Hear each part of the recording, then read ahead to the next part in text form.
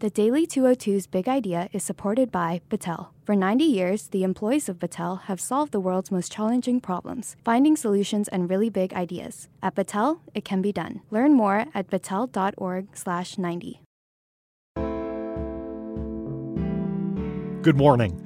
I'm James Holman from The Washington Post, and this is the Daily 202 for Wednesday, September 18th. In today's news, Mike Pompeo is making a spur-of-the-moment trip to the Middle East as Iran rules out talks.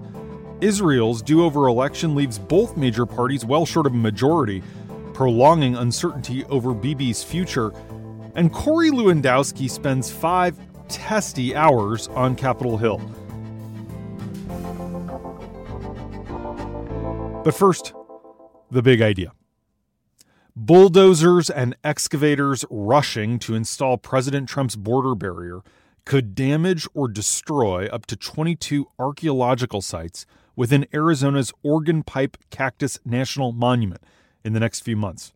That's according to an internal National Park Service report obtained by The Washington Post. The administration's plan to convert an existing 5-foot-high vehicle barrier into a 30-foot steel edifice could pose irreparable harm to unexcavated remnants of ancient Sonoran Desert peoples. Experts identified these risks as U.S. Customs and Border Protection seeks to fast-track the construction to meet Trump's campaign pledge of completing 500 miles of barrier before next year's election. Unlike concerns about the barrier project that have come from private landowners, churches, communities, and advocacy groups, these new warnings about the potential destruction of historic sites come from inside the government itself. The National Park Service's 123-page report, which my colleagues Juliet Eilperin and Nick Miroff got their hands on yesterday, emerges from a well-respected agency within the Interior Department. These are nonpartisan career professionals. While the government scrambles to analyze vulnerable sites as heavy equipment moves in, the administration also faces external challenges, seeking to block the use of eminent domain to seize land, as well as mounting lawsuits asking courts to halt work in and around wildlife refuges and other protected lands. But the new construction already began last month within the Organ Pipe Monument, which is an internationally recognized biosphere reserve just southwest of Phoenix. With the president demanding weekly updates on construction progress and literally tweeting out drone footage of new fencing through the desert, administration officials say that they feel that they're under extraordinary pressure to meet Trump's construction goals. The Department of Homeland Security is taking advantage of a loophole in a little-known 2005 law to waive several federal requirements, including the Archaeological Resources Protection Act, the National Historic Preservation Act, and the Endangered Species Act. All 3 of these laws could have slowed and possibly stopped the barrier's advance in the biosphere. The Organ Pipe Cactus area has been one of the busiest this year for migrant border crossings. The influx includes large groups of adults and children walking through the desert to surrender to U.S. agents typically seeking humanitarian protections and asylum. That's why Trump is trying to build a fence in this area. Meanwhile, the administration is setting up tent courts to conduct virtual asylum hearings.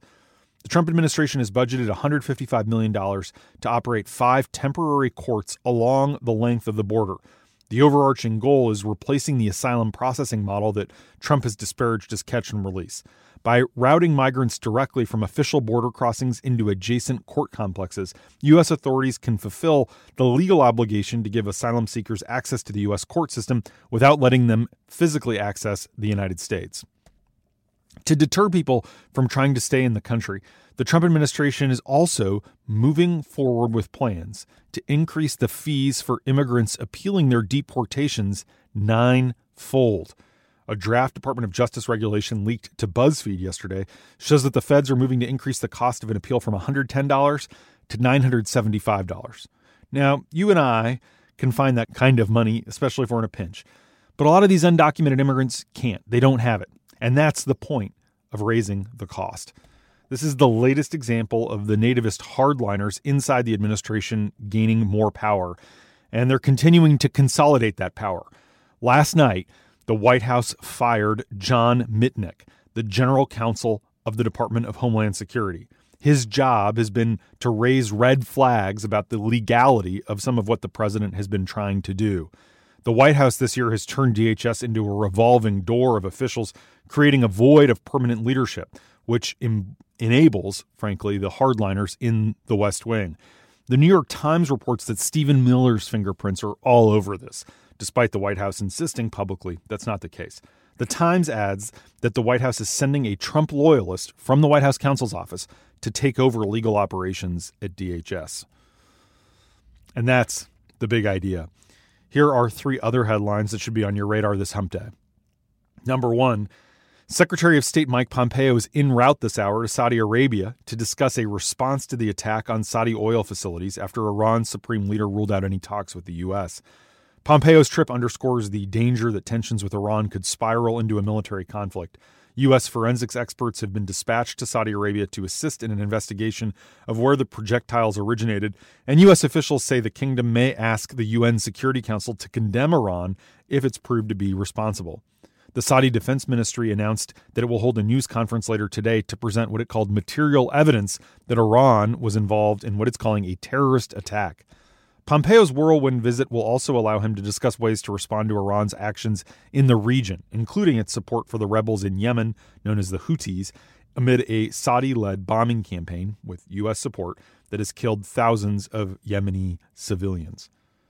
Number 2, both main parties in Israel's do-over election are locked in a dead heat, with more than 90% of the votes tallied. The inconclusive result will almost certainly trigger weeks of political infighting, the same uncertainty that set this unusual process in motion in the first place. As the results continue to trickle in, both Prime Minister Benjamin Netanyahu, the leader of Israel's ruling Likud party, and his chief rival, Benny Gantz, head of the centrist secular blue and white faction, immediately began jockeying for the endorsement of smaller parties whose support could propel either one to a ruling majority of 61 seats in the Knesset. Get this, right now, with results where they are, the 2 main parties have an estimated 32 seats each in the new parliament. At the center of the stage is the unlikely figure of Israeli President Reuven Rivlin, who in the coming days will offer either Netanyahu or Gantz the first chance at forming a government. Rivlin gave no indication last night as to which way he would go, but he did choose Netanyahu after a similar inconclusive vote in April. When Netanyahu failed to form a coalition after the vote, he triggered this unprecedented second election. Now, Likud operatives, people who work for Netanyahu, are discussing the prospect of a third vote in the months ahead. In a statement, Rivlin's office made clear that a third election must be avoided at all costs. Number 3, during his 5 hours yesterday afternoon before the House Judiciary Committee, Corey Lewandowski refused to answer questions. He talked over lawmakers and he mocked Democrats. He even promoted his possible Senate bid in New Hampshire. Democrats subpoenaed Trump's former campaign manager to learn more about his testimony to former special counsel Bob Mueller in that probe of Russian interference during the 2016 election. Instead, they got a front row seat to the Lewandowski Show, a performance that was clearly aimed at an audience of one, his former boss. Trump, who was watching on Air Force One, applauded Lewandowski on Twitter, writing that he gave a beautiful opening statement. But Lewandowski's defiance and disregard for the Democratic impeachment inquiry prompted a contempt threat from Democrats. The hearing also, and it's important to remember what the actual news of the hearing was, produced confirmation from Lewandowski of one key element in the Mueller report. Under intense questioning from a Democratic lawyer, Lewandowski affirmed that the president personally asked him to persuade then Attorney General Jeff Sessions to limit the special counsel's investigation to future election interference. Lewandowski never delivered that message, the Mueller report found, instead passing it off to another Trump official who refused to show up after being subpoenaed for the hearing yesterday. Lewandowski testified that he went on vacation and merely ran out of time, and he said he didn't not deliver the message because he worried that Trump's request was illegal. But if Democrats were hoping to elicit more information about the episode to build their impeachment case, Lewandowski dashed those hopes. Under questioning, he routinely asked for page numbers, feigned ignorance, and otherwise dodged questions.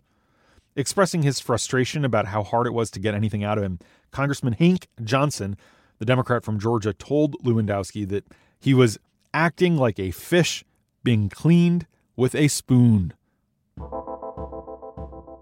And that's the Daily 202 for Wednesday, September 18th. Thanks for listening. I'm James Hellman. I'll talk to you tomorrow.